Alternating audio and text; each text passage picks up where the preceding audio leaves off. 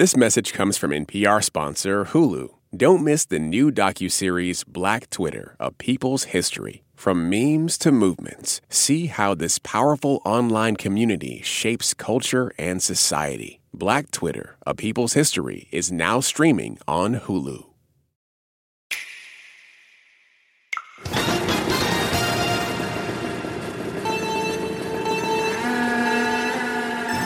This is the Nintendo Switch. We gotta go! We gotta go! So, I got the Nintendo Switch. I got the big one. Animal Crossing came out and, the lockdown started. This was a game that, if you were not a gamer, this was a game that you can still get into. And during the coronavirus pandemic of 2020, finding one was harder than finding toilet paper. Nintendo was hit hard by the global chip shortage during the last quarter. The gaming giant announced Wednesday it sold 23% fewer Switch consoles in the April to June quarter than a year before. More and more companies are weighing in on the impact to their bottom lines. Nintendo, chip shortage, production delays, and higher prices have really made it tough for people to find a vehicle. Chips are needed for just about all devices: laptops, home appliances like refrigerators, gaming consoles, and medical equipment. But folks at home might be wondering, why it's such a big deal for manufacturing something so small, the size of a postage stamp? Why is that so important? Overall, the shortage could cost the global auto industry $110 billion in lost revenues this year. Well, semiconductors are small computer chips that power virtually everything in our lives. Every single electronic product these days has these chips in them that allow them to do what they do. Everything you're using today is part of semiconductor world. Taiwan Semiconductor Manufacturing, TSMC, accounts for more than half of all global production of complex chips. The world's massive reliance on TSMC may also leave the global chip supply vulnerable to earthquakes, drought, and geopolitical tensions with China. We don't have the ability to make the most advanced chips right now. But today, 75% of the production takes place in East Asia.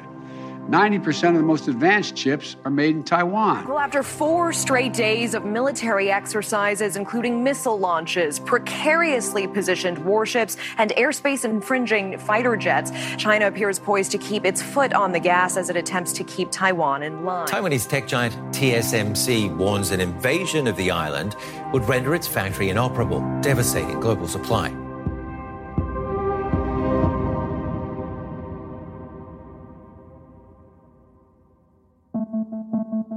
I'm Ramtin Arablouei. And I'm Kenny Malone. And you're listening to a very special collaboration between Throughline and Planet Money.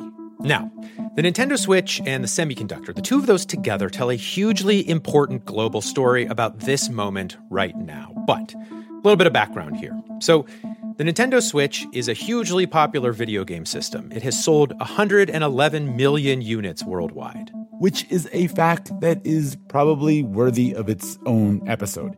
But we're not going to do that. We're going to focus on the tech that actually powers the Switch, semiconductors. And the question to begin with really is, what is a semiconductor?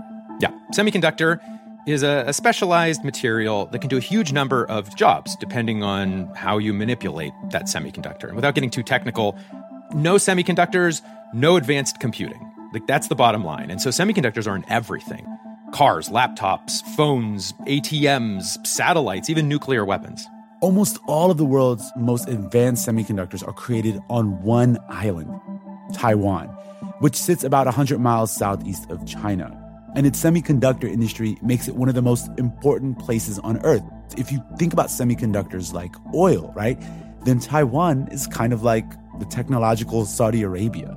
Some observers have even called Taiwan's semiconductor industry its Silicon Shield. And Taiwan has needed that shield. Since 1949, China has been run by one government and Taiwan by another, and China has never recognized Taiwan as an independent country. China has again said it will, quote, reunite Taiwan with the mainland as tensions ramp up further between Beijing and the self-governing island. Taiwan disagrees with a pledge to defend its sovereignty and democracy. The U.S. does not have formal diplomatic ties with Taiwan, but has pretty much supported the island as a buffer against China. A resounding show of American support for Taiwan. U.S. House Speaker Nancy Pelosi landing in Taiwan Tuesday a display of defiance, ignoring days of perilous warnings from China. Are you willing to get involved militarily to defend Taiwan if it comes to that? Yes, You are.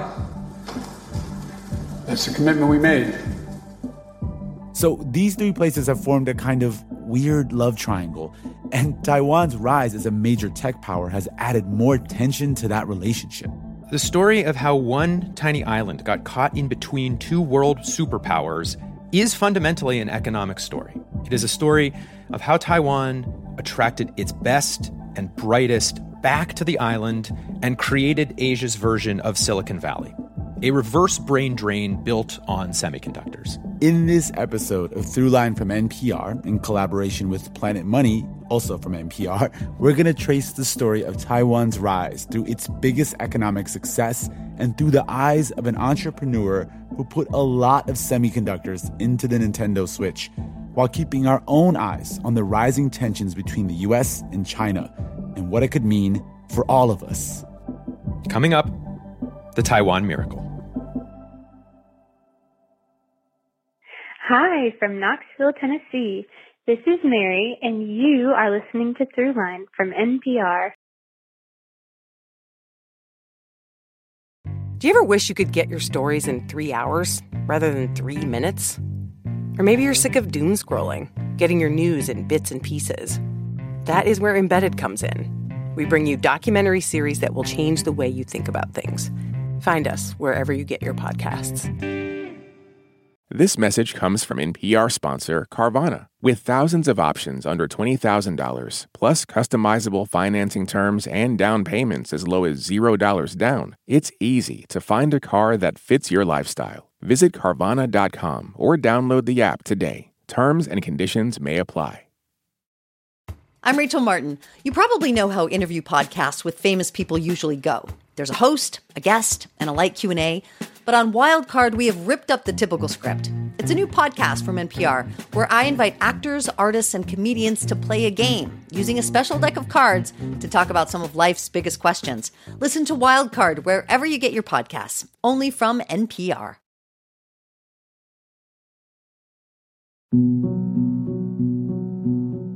Part 1. The Beautiful Island.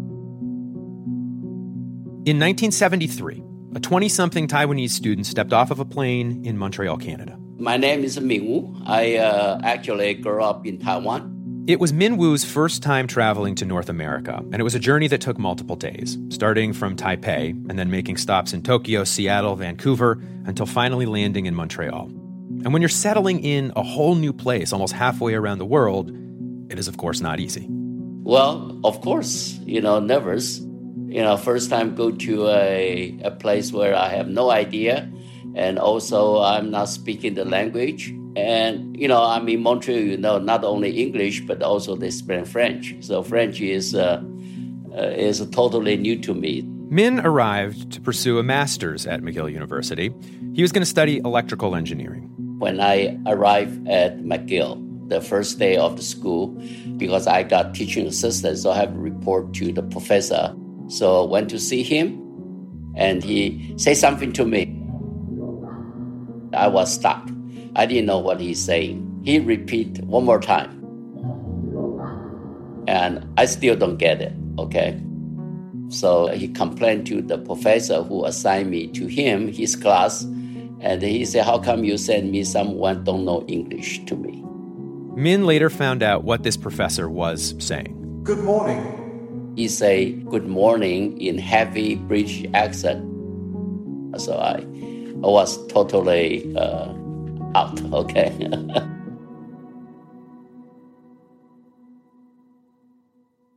It was a rough start, but Min was going to stick it out. At that time, I'm having two choices. I was studying grad school in Taiwan, and I planned to work in Taiwan. But that time, my girlfriend went to U.S., so I have to decide whether I'm going to stay in Taiwan and maybe say goodbye to my girlfriend. So I decided to follow her footsteps. So he travels across the world from his beautiful, warm island to Montreal, where the winters are stupid cold. But look, he's got love to keep him warm, right? Did you do things actively to try and learn English quickly? Did you listen to NPR constantly? No. At that time, I have no idea about NPR. But Min was listening to the radio, it turns out. This game is over. It was never in doubt.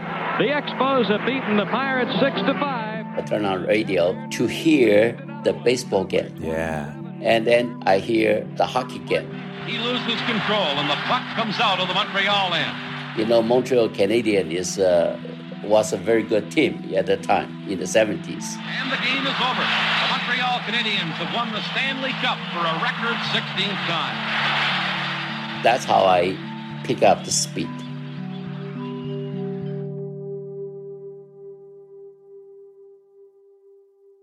Min was going through all of this because he had a vision, another love. When I was undergraduate, I already fell in love with semiconductor. Semiconductors. Even in 1973, in the infancy of the computer age, Min Woo recognized that those little components that help computers run were the future. He could see it, and he could see his own future there, too. I think that will have a huge potential. That's the impression I got myself at the time. And back in Taiwan, the government was also recognizing the technology's potential. So that's where KT Lee came in.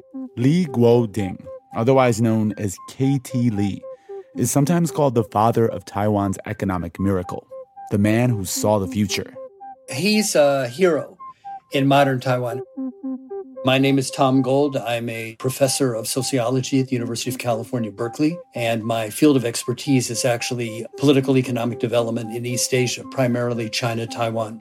Tom has been visiting and studying in Taiwan since 1969. He's also written a book called State and Society in the Taiwan Miracle. And he actually met KT Lee. We wanted to talk to him because he's watched this whole story unfold. But we'll get to that. First, though, we need to go back before the miracle.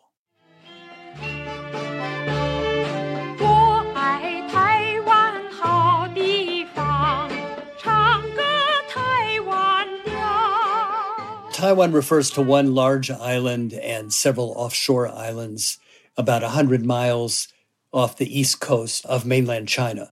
Today, Taiwan is a self-governed democracy of about 24 million people. That's claimed by China. But that's a very simple way of summing up a very complicated history. Taiwan, about the size of Vermont and Connecticut combined. It has a range of high mountains running the length of the island. The climate varies from tropical in the south to semi-tropical in the north. Portuguese sailors named it Ilha Formosa, beautiful island. But the island people prefer the name Taiwan, which means terraced bay.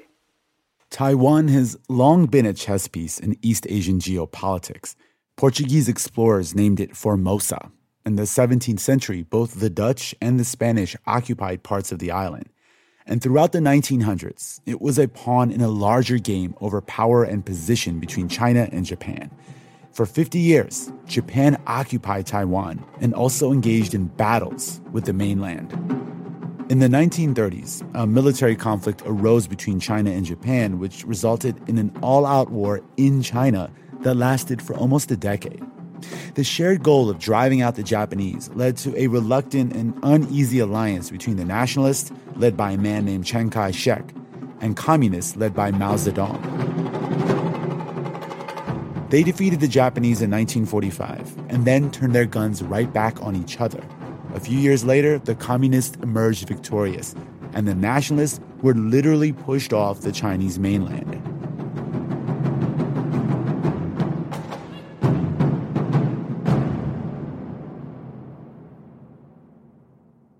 The nationalists settled on an island about 100 miles east of the Chinese mainland, Taiwan.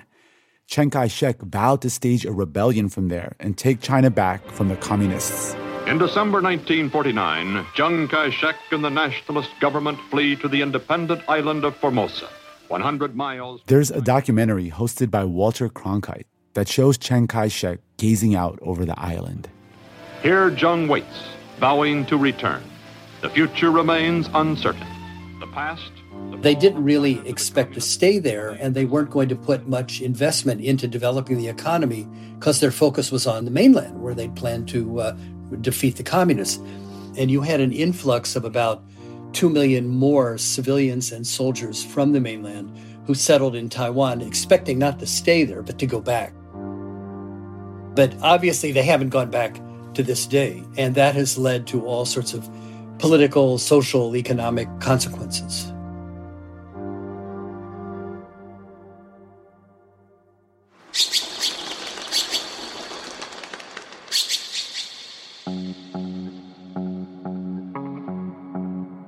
After finishing school in Montreal, Min Woo decided to head south to the U.S., towards a place that would become the beating pulse of the tech industry. Mile upon lush green mile of fruit trees, heavy with apricots, cherries, almonds. Marketers had dubbed it the Valley of Heart's Delight. But for decades, it had just been home to a paradise of produce, which of course would become Silicon Valley. Min studied at Stanford there, then went to work at Intel. You're creating things which change the way people work, the way they learn, the way they play, the way they communicate, the way they live their life. By this point, Min says that his English had improved a lot, but he found that it still wasn't good enough.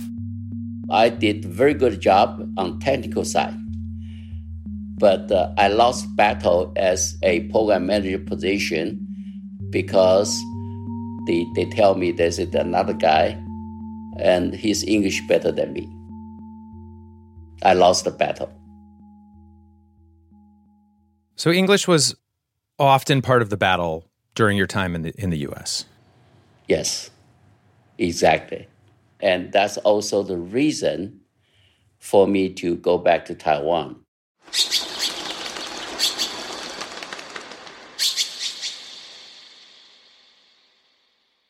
Now, Min was contemplating returning back home after all these years, except Taiwan would look a lot different compared to the island of his childhood. And a lot of that change happened, in part, because of the U.S.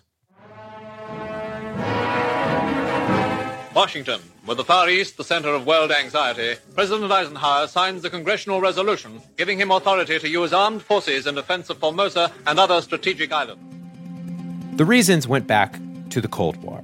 Lots of you may already know this part of the story. The United States was fighting communism wherever it spread, and it was paying particular attention to both communist China and the nationalist exiles in Taiwan. Since the Korean War, the United States has extended both economic and military aid to the Free Chinese to keep the island from falling into communists' hands. What they were worried about was an invasion from the mainland that would incorporate Taiwan, and then it would become part of the People's Republic of China. The U.S. said, wow, Taiwan is now on the front line of communism. We have to roll back communism, starting with a place like Taiwan. We're going to commit a lot of military and economic and technical aid to Taiwan to prevent it from being taken over by the communists. The aid that the U.S. gave to Taiwan was a way to contain China, and the U.S. went all out.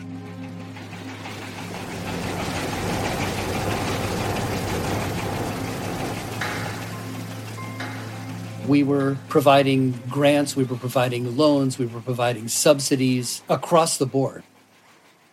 And the aid from the United States continued even after the Korean War ended. And over the next few decades, the Taiwanese used this support to help transition the island from a farming-based economy to one that depended on industry, mainly factories that assembled goods like clothes, toys, bikes, and small electronics. In 10 years, more than 6,600 new factories of all kinds have been built, and all are expanding and prospering. This mushrooming of industrialization has raised the Formosan standard of living to a place in the Orient second only to that of Japan. You know, you have to look at this from a global perspective. At the same time, in the 1960s, the cost of labor in the U.S. was going up, and American industrialists were looking for ways to save money, so labor was one thing. So they started looking for foreign investment opportunities abroad. And those industrialists looked to Taiwan with a growing infrastructure for factories, which for Taiwan was great and all, but it wasn't going to be enough. If all they did was, assemble products made in other countries, then Taiwan would remain stuck economically. They needed to level up. They needed to become the key dealer specifically for high-tech parts. And to do that, they were going to need foreign investment. So the government's role was as a matchmaker. Very aggressively, proactively started identifying foreigners, saying, why don't you come to Taiwan? Which brings us back to the man called the father of the Taiwanese miracle, K.T. Lee. He took the risk of coming with the government to Taiwan because he didn't want to stay in China under the communists, but he also didn't go to Hong Kong or Japan or the U.S. He was committed to Taiwan. K.T. Lee was born in Nanjing, China, in 1910. He spent many years working on the mainland before fleeing to Taiwan.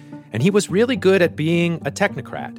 He held a bunch of jobs in the Taiwanese government and helped guide Taiwan's economy from farming to industry. By 1976, when Min Woo started his career in Silicon Valley in the U.S., K.T. Lee and others were in Taiwan thinking about how computer chips and semiconductors could transform the island. And that's also around the time that sociologist Tom Gold met K.T. Lee. He told me that he was teaching a class at National Taiwan University, which is the premier university, every Saturday morning for 3 hours. And he was going to invite the leading entrepreneurs and government officials and planners and journalists and professors to talk about their experience with Taiwan's rapid economic development. So every Saturday morning, I would go to this class, which was conducted in Chinese. He was slim, under 6 feet tall. As I recall, he had a prominent nose.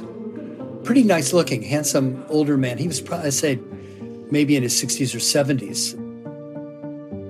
He seemed very sober, very level-headed, the sort of guy you could trust right away, not a showboater. He was obviously very diplomatic in his ability to work with a militarized authoritarian government, as well as foreigners. And he was somebody who understood what the potential of Taiwan was. He had this vision of Taiwan being a technological hub in East Asia. Taiwan had to advance to the next stage, and that was going to be technologically intensive industries. But you can't build a tech industry without engineers. And by the late 70s, many Taiwanese engineers had left and gone abroad. A lot of the people who graduated from engineering schools in Taiwan felt that their future really didn't lie in Taiwan. So a lot of them came to the U.S., and they started working for companies like Texas Instruments and companies in Silicon Valley, which was just getting going. So what did K.T. Lee do? He crossed over the Pacific to try and bring them back. Coming up, K.T. Lee's vision meets Min Woo's ambition, and Taiwan changes forever.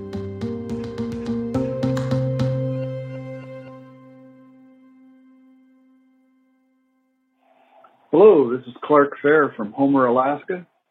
As an avid purveyor of history, I very much appreciate Throughline and the skill with which its hosts connect the dots between the past and the present. Thank you. Hey, I hear you have a birthday coming up. Yeah, you. If you're listening to this, that means you have a birthday coming up eventually. And here at Life Kit, we want it to be a special one.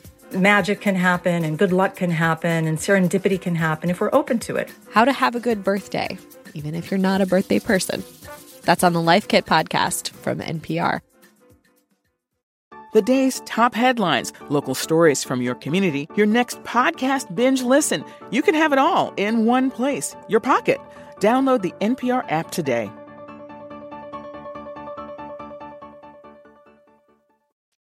Pro-Palestinian protests have popped up on college campuses across the country.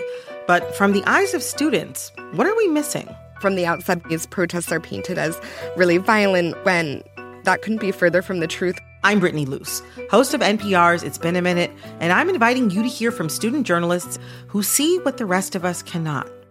On It's Been a Minute from NPR. Part 2. the perfect client. By the mid-1980s, Min Woo was a successful engineer. We were already in California for 12 years. He was about 40 years old. He'd married his girlfriend, remember the one he went to Montreal for.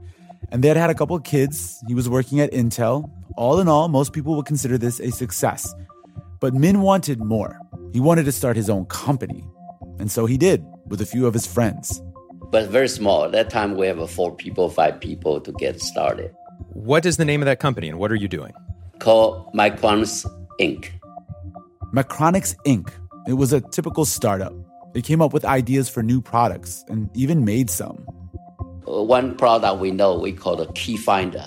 Do you know the key finder? Yeah. If your key lost, you can whistle. And then that device responds with a beep. You know where they are. We are making a lot of money on that. Min was proud of these things, and he wanted Micronics to grow and make more products and even build factories to build those products. But to do that, he needed investment from venture capitalists.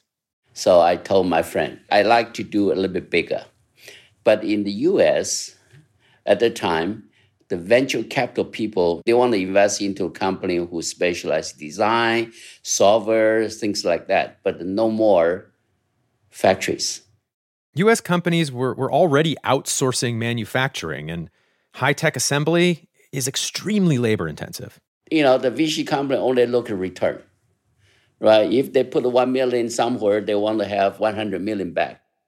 While Min was out there unsuccessfully trying to attract investment, KT Lee was in Taiwan trying to convince investors to buy into Taiwanese companies that were trying to establish themselves on the island.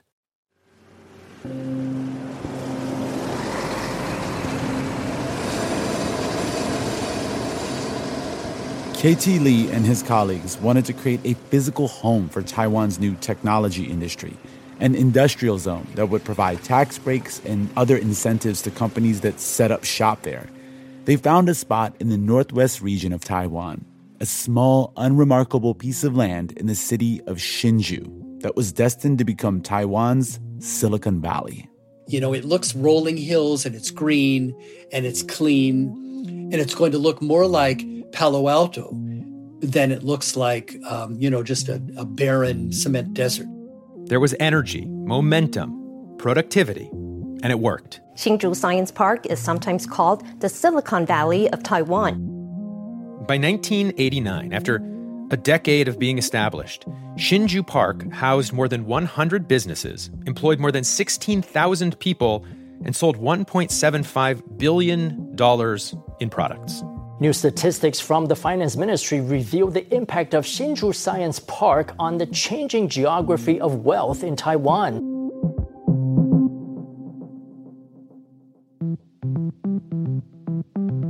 Meanwhile, KT Lee was pulling out all the stops, trying to lure Taiwanese engineers back home. Taking delegations to Silicon Valley and Route 128 outside Boston and Austin, where you had Texas Instruments, bringing these people from Taiwan together and saying, look, we realize that, you're facing these glass ceilings in the United States. But if you come back to Taiwan, we will supply you with laboratories. We'll supply you with all of the infrastructure that you need. We'll supply you with engineers. We'll find loans. We'll invest with you. We'll go joint ventures with these things. We'll find foreign partners. And we won't make political demands on you. It was kind of an easy sell. A lot of them felt that they were coming up against a glass ceiling.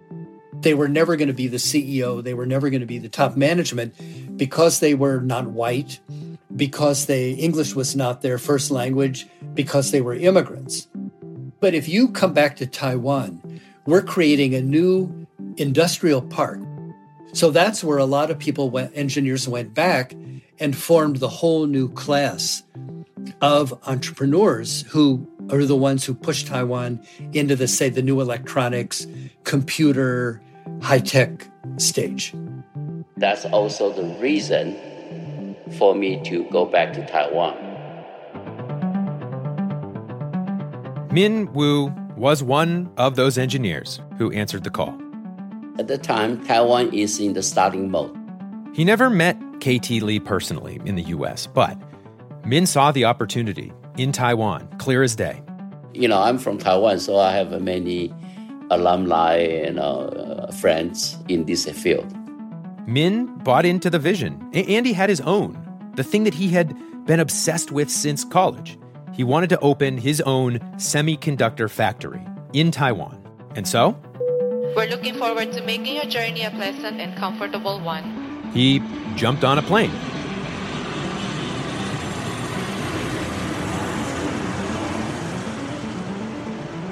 So how often are you going back and forth between North America and Taiwan before you start your business in Taiwan? Once a month.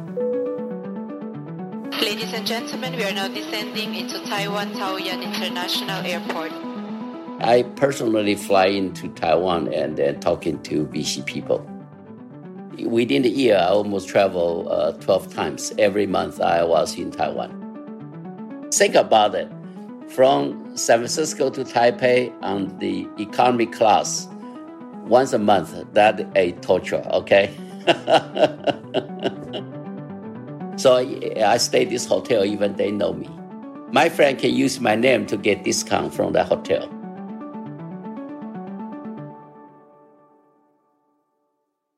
The Taiwanese government had established various partnerships to find money for tech entrepreneurs in Taiwan, including with American VC firms. This irony wasn't lost on Min Woo. So you had to go all the way back to Taiwan to get an American venture capital person interested in you. Yes, that's correct. 12 times. 12 times, that's right. In this process, he did scrape up some investment, but none of it was enough to build a factory. Remember, factories are expensive, and semiconductor factories are even more expensive to make. They take years to build. They're these massive facilities with clean rooms that have to be more sterile than an operating room to prevent any dust or dirt from getting into the semiconductor. So while he laid the groundwork for that, Min needed to come up with another way into the industry. And he found the perfect client. This boy is doing more than just playing a video game. He has entered another world. Oh yeah, Nintendo. Nintendo is, well, almost the most fun a kid can have. The original 8-bit system, the one where you had to blow on the cartridge and somehow that seemed to make it work. It may be the most addictive toy in history. That Nintendo was just getting big in the 1980s. Millions of them were being sold. In just 3 years, they've sold more than 11 million hardware units at about $100 each. And like most computer systems, semiconductors were critical to making video game consoles like Nintendo's. The only problem was that the US and Japan were in trade wars during the 1980s, and Japan was making the chips for Nintendo. With the U.S. economy sinking, there is growing pressure in this country to get a better trade deal with the Japanese. And that's not going to be easy because of the different way each country views both the causes and the cure. But after a bunch of pressure from American businesses and a tense negotiation, the Japanese eventually agreed to open up its chip market to American companies. And Min was like, I'm getting in on this. It's a little complicated, but basically what he did is he took advantage of the fact that he'd set up businesses in both the US and Taiwan, and he snatched those Nintendo contracts right up. I'm the only US company doing the read-only memory. He's talking about semiconductors. I'm the only one, so they have to buy from me. But he still didn't have a factory to actually make semiconductors. Yeah, I know, it's weird that he gets a deal to deliver semiconductors for Nintendo, but he still can't actually make them. So whose semiconductors actually ended up in the Nintendos that were then shipping to the United States? At that time, the biggest company called Samsung. Oh, they're Samsungs. We are buying Samsung and then selling to them, okay? Min Woo came up with the ultimate scheme. Basically, he was buying Korean semiconductors from Samsung to sell to the Japanese using a Taiwanese company that, through a technicality, was able to appear as an American company and funding it all with the VC money he'd gotten in Taiwan. I know, it is a lot. And this scheme allowed him to start raising funds to actually build his own factory in Taiwan. And at that point, is Nintendo your biggest client? Yes. Still, even today, still number one. Coming up, Minwoo builds his factory. Taiwan builds an industry, and China takes notice.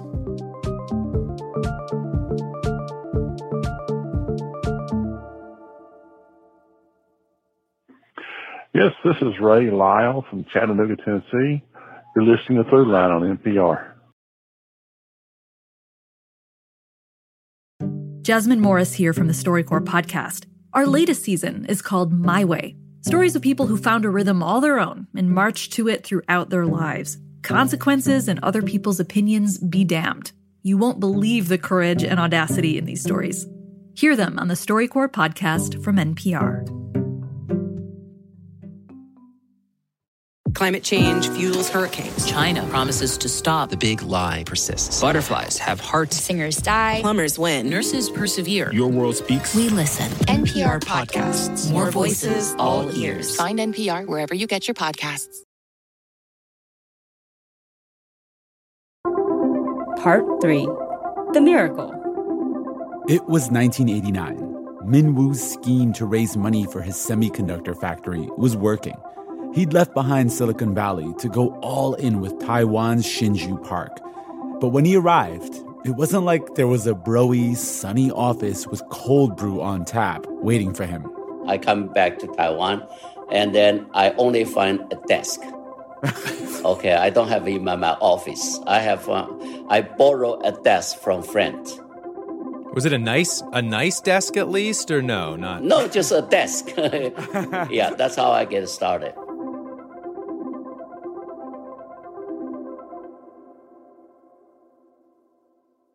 The government of Taiwan is actively wooing its sons and daughters home. Its 2 offices in California maintain data on nearly 3,000 engineers and computer scientists, information they make available to Taiwanese talent scouts. Minwoo was his own talent scout. For months, he'd been recruiting other engineers, people like him who were originally from Taiwan or Hong Kong, to establish Macronix Inc. in Taiwan.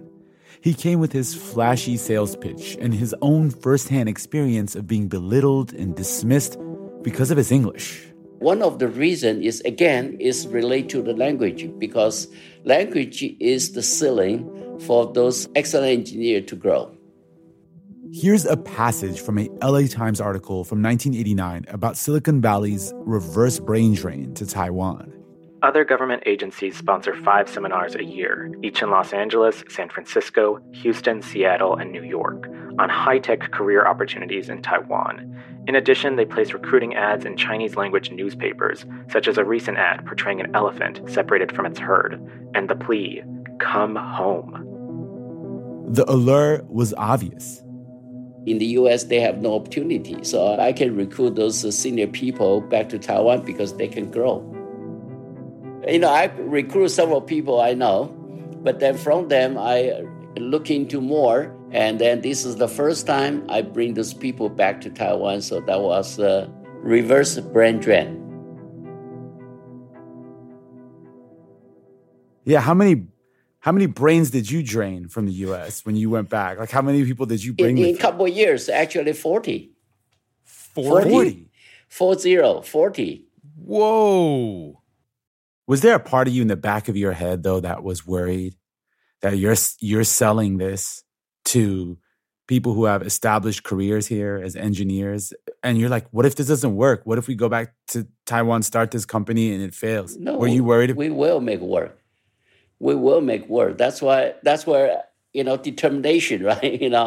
I mean, as a startup, as an entrepreneur, you cannot think about the dark side. Right? Because if you think too much, you will have a hard time to start anything. Because start up anything will require a risk. Min was willing to take this risk because He knew that semiconductors were the future. So when you have risk, you cannot see always thinking about the bad part. They know there's a potential to fail, but the only thing I do is try to make happen. It may be tempting to view Min's story or Taiwan's march towards success as merely a story of determination, intelligence, grit. And it was that, but the reality is KT Lee's strategy of wooing talent back to Taiwan was facilitated by a lot of support from foreign countries, including the United States. The new capitalist class were very dependent on the government, and the government itself was very dependent on American assistance. This is Tom Gold again. So the role of the government in the economy and somebody like KT Lee were critical. The United States and other foreign countries invested in Taiwan. American investment firms set up joint ventures with the Taiwanese government to build up the island's technology firms. And while the politics could get complicated, the U.S. generally supported Taiwan's democratization. The U.S. was invested there, and a lot of countries benefited from the Taiwan miracle. They want to be indispensable. And when I mentioned before about moving up the value chain, Taiwan moved up from labor-intensive things to high-tech industries. Minwoo eventually raised over $80 million from venture capital firms in Taiwan. So I built the first factory, 6-inch fab in Park. I started running full. He was at the forefront of a revolution. By the late 1990s, semiconductor factories were popping up all over Taiwan. Hey there, tube-heads, wake up! You know that $49.95 check that Granny sent you? You know that'll get you your very own Nintendo Entertainment System. Get one and you can play the new Mega Man 6 and battle evil robots. Now that he was making his own semiconductors, the highest quality he would add, Min's deal with Nintendo got bigger and bigger. Eventually, Macronix International in Taiwan became the largest supplier of semiconductors to Nintendo. Get the NES. You have watched too much TV already. I got one of these guys here. Do you recognize this here? Nintendo, yes. This is a Switch. This is a Switch. Yes.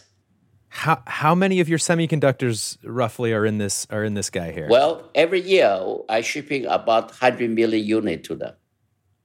This is Zelda Breath of the Wild. So this is the best video game ever made, and you're telling me one of your semiconductors is inside the best video game ever made? Or maybe two, and another one could be controller, and both from me. Amazing.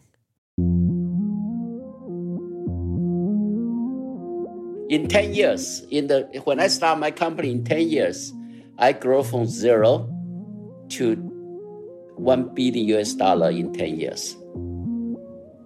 I was the first Taiwanese businessman on the cover page of the Forbes. We mixed a U.S. technology base with Taiwanese manufacturing technology, explains Wu. Today, Macronix has a stock market capitalization of $2 billion. Hsinchu Park marked a turning point. Located near top universities and government research institutes and offering low-cost land, green vistas, and a minimum of bureaucracy, the technology park helped to reverse Taiwan's brain drain. Today, Hsinchu Park, with more than 200 companies and 72,000 workers, is overflowing.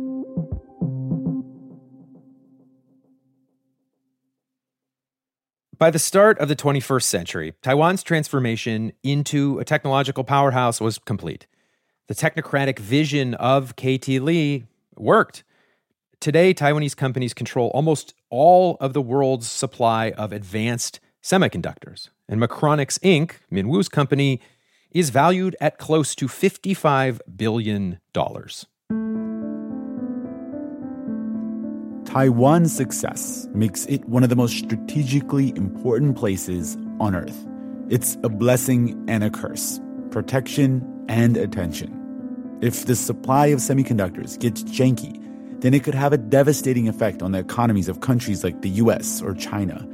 As you can imagine, this only heightens the drama between the two. Now, tensions between the US and China over Taiwan are peaking. In the latest, Beijing has now issued fresh warnings on the issue. China's guns exploded with anger, once again near Taiwan. More war games after another U.S. congressional delegation landed in Taipei.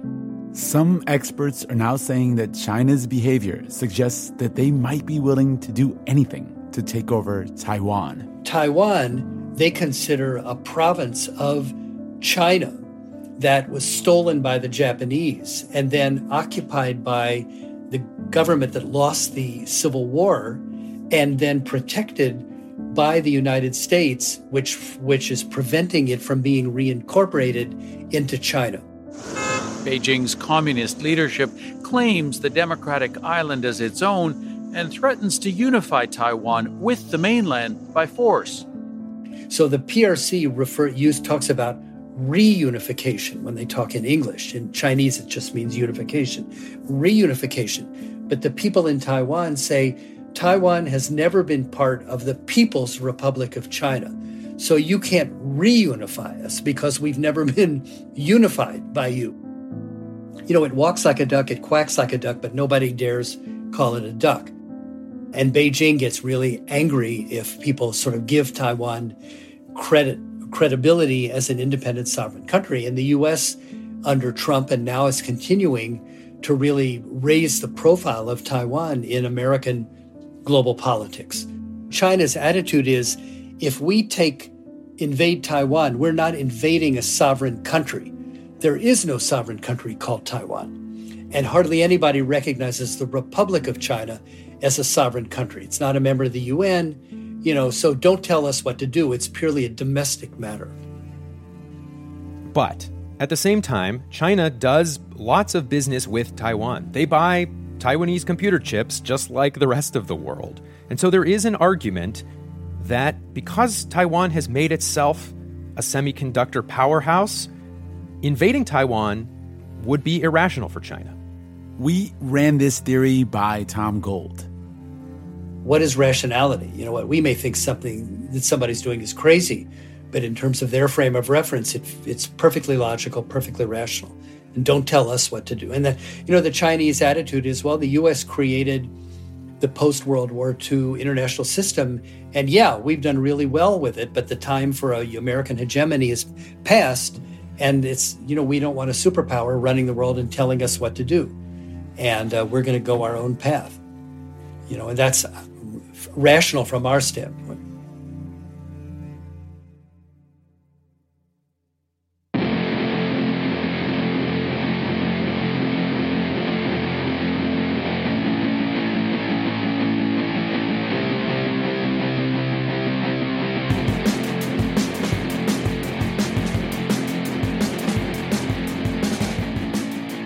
That's it for this week's show. I'm Ramtin Arablouei. And I'm Kenny Malone. This has been a special collaboration between Planet Money and Throughline. Thanks for doing this, Kenny. It is absolutely my pleasure. Thanks for letting me be here. Per usual, this episode was produced by Rund, me, and the amazing Throughline team, which includes Lawrence Wu, Julie Kane, Anya Steinberg, Yolanda Sanguen, Casey Miner, Christina Kim, Devin Katayama, Sanjukta Poddar. Fact-checking for this episode was done by Kevin Vogel. Thanks to Irina Huang and Sam Yellowhorse Kessler for their voiceover work.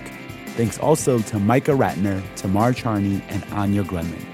Special thanks to John Ruich, Nishant Dahiya, Shelley Rigger, James Lin, and Tao Chen Dong for helping us get this story right.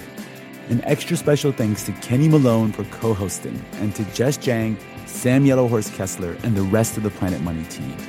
If you don't already subscribe to Planet Money, you definitely should. They have amazing episodes, including one on the history of a carried interest loophole in the American tax system.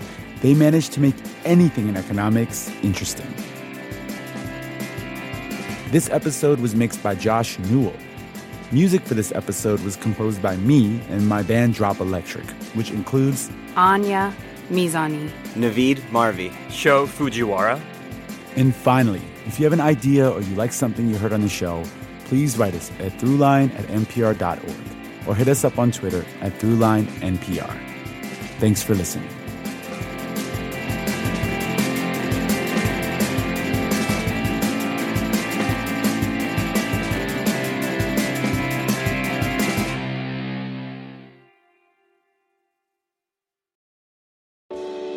Why is everyone so obsessed with traditional wives or trad wives on social media?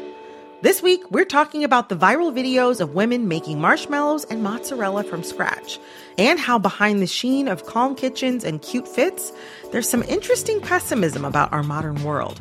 And that's worth digging into. Next time on It's Been a Minute from NPR.